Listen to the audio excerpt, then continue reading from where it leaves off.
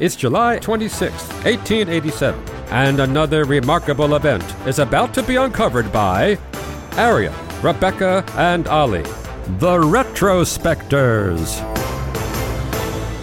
Esperanto estis inventita ĉiutage, which means, as I'm sure we all know, that it was on this day that the language of Esperanto was invented. Well, I say invented, but actually it was a long-term project, obviously, by a guy called Ludwig Leiser Zamenhof. But it was today that he published his book titled Dr. Esperanto's International Language in 1887. I know that Esperanto didn't go on to become the world's second language, but I think he might have considered it a semi-success that here we are, 134 years later, still talking about this day. Yeah, and you say it was modest, but actually, you know, its intention was pretty grand. I mean, Esperanto itself means hope, and his hope was that this would be a means by which lots of different cultures would come to world peace. And I think it makes sense when you look at his background. I mean, he was born into a Jewish family in Białystok, which is now in Poland, but back then was part of the Russian Empire. And like growing up, he saw how this multi-ethnic city, you had Russians, Germans, Jews speaking Yiddish, etc. And he saw how they had so many divisions between them. And so he came up with the idea when he was 14. And he himself spoke multiple languages, Russian, Yiddish, Polish, German. And he also spoke Volapük, which was basically the only kind of famous attempt at a universal language that had been made for Esperanto. It's pretty much completely forgotten now. But at its peak, it had apparently 1 million speakers. Well, the idea sort of makes sense, but I mean, can we just say fundamentally was obviously wrong? I mean, it's not true, is it, that nations that all speak the same language don't go to war with each other?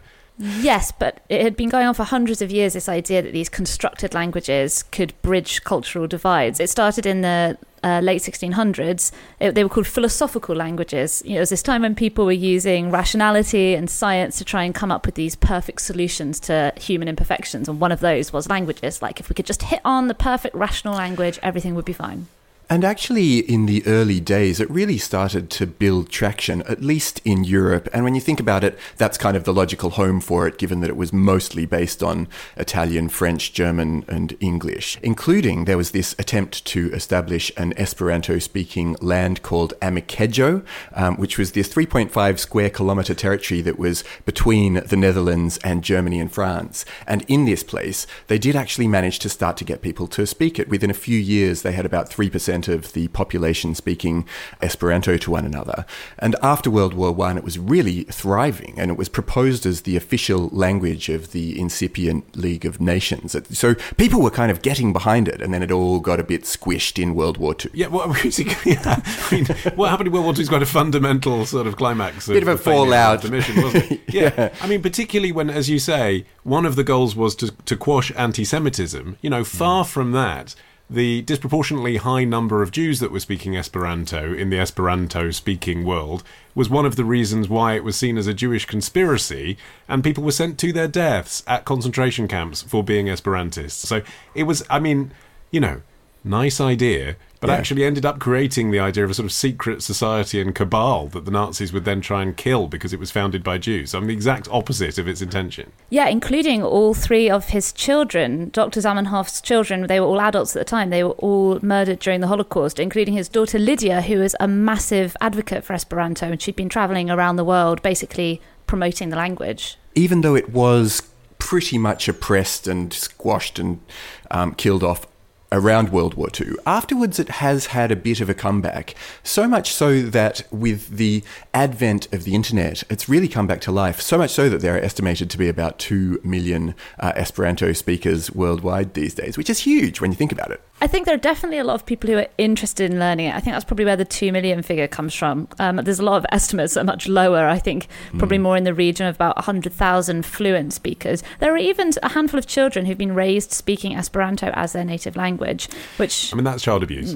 I mean, they do also learn the other language. They're not only brought up speaking Esperanto, like one of those like horrible Age of Reason experiments, but including George Soros was brought up speaking Esperanto. His parents were both dedicated Esperantists. But I think that one of the reasons why Esperanto is popular on like systems like Duolingo for learning languages is because of its cleanliness. You know, it was deliberately devised to get rid of quite a lot of the messiness of ordinary, everyday, fluid languages that develop with their own pace and with lots of exceptions and faults and weirdness. And so it's got like... if you're European, I mean, it's no good if you're Chinese, is it, trying to learn it? That's another flaw in his whole plan. It's like he completely ignored the whole existence of anywhere outside of Europe and just was like, okay, so we've got European languages and let's whack them all together. But to be fair, though, in 1887, if you were going to guess what would be the most popular language in the world by 2021, you wouldn't be guessing Mandarin, would you? You would be guessing English, Spanish or French. It's interesting that you bring up Mandarin, though, Ollie, because you might be surprised, given that Hitler, Stalin, Franco, etc. all tried to quash Esperanto, the Chinese government has always been quite supportive of Esperanto. Chairman Mao actually said, if Esperanto is used as a means of presenting ideas which are truly internationalist and truly revolutionary, then Esperanto can and should be studied. And as such, it's actually remained in the good books of the Chinese Communist Party, partly because a universal language probably sounds quite sensible when 30% of your country don't understand Mandarin fluently. Exactly. So this is one of the ironies, isn't it? I mean, even from Hitler's point of view, this is one of the ironies, I think. You know, they didn't like it because they didn't like the idea of an international confederation of people and races. But actually, at the same time, we're trying to set up a world where there was just a monoculture, i.e. German. And actually, then the goal's sort of the same, weirdly. I mean, that's the problem, isn't it? Like, it kind of brings the world together, speaking a second language. At the same time, you're sort of saying, we'll create a monoculture. So if you're China, then that would appeal to you, wouldn't it? Have you guys heard about Incubus? No. No, I don't believe so. It's one of 2 films that's ever been made in Esperanto. It's a horror film released in 1966 starring William Shatner. What? Canadian actor and famous non-Esperanto speaker. You're probably wondering why anyone would want to make a film in Esperanto. Basically, the filmmakers thought it would sound weird and creepy if everyone was speaking this strange language. So Shatner and all the other actors had to read their lines phonetically, and apparently some Esperantists were incredibly enraged by their poor pronunciation. And there's a very odd blog post that William Shatner wrote several years ago where he says that he thinks that... Odd? That doesn't sound right. Well, you should read it. It's really... He thinks that these offended Esperanto speakers cursed the film because quite a lot of people involved in it were murdered or died in the years afterwards. And he sort of goes into this thing about how he went around trying to destroy as many copies as possible. But then at the end of the blog post, he says he's realised that Klingon speakers are even more of a handful. The funny thing about that as well, though, is that, you know, you can really see the birth of people wanting to create new languages to put in fiction. And famously, of course, J.R.R. Tolkien wanted to create his books sort of as a vehicle for his interest in languages. You know, he wanted to create Elvish, he wanted to create Dwarvish, and so he just built these vehicles to put the languages in. But subsequently, you've had, you know, Klingon, as we mentioned, and then Huttese from Star Wars. Avatar. You know, Avatar. Simlish from The Sims apparently is also a made-up language that has some sort of logic to it. It just sounds like kind of gibberish, but I think there is something to it. So yeah, so it's funny how there's been this sort of renaissance of languages being built by people who have a geeky interest in language that crosses over to film or literature or whatever. I don't know. I mean, it's often written, isn't it, that the internet saved Esperanto by making it popular. But actually, I do just wonder whether it's sort of ruined it for all of those language nerds who used to meet at the conferences in the 60s and 70s. I mean, put yourself in their position. Like, if you're that much of a language fan that you've travelled to Rotterdam or whatever the hell it was, so you can go and speak a language no one's ever heard of to other people who have found out about a language that existed sort of 50 years ago, but not really, in a book at a library, and have then had to go along, like, receiving a ticket in the post. Like, that's where... I mean, that was Tinder for those people, wasn't it? Like, and now... It must just be really irritating that all these other people can just jump on it by downloading an app and pressing a button. You know? Like, the people who met there must have been like, well, I'm going to get married to you because you've come to this conference.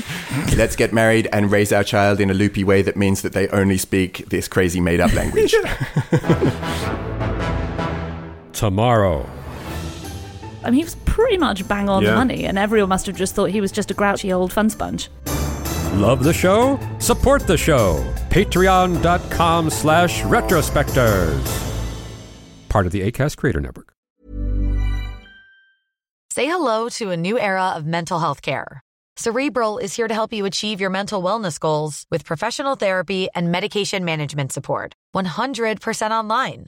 You'll experience the all-new Cerebral Way, an innovative approach to mental wellness designed around you. You'll get a personalized treatment plan from a therapist, prescriber, or both in a safe and judgment-free space. Your Cerebral therapist or prescriber will outline a customized plan with clear milestones along the way, so you can get to feeling your best. With Cerebral, you're not alone in your mental health journey.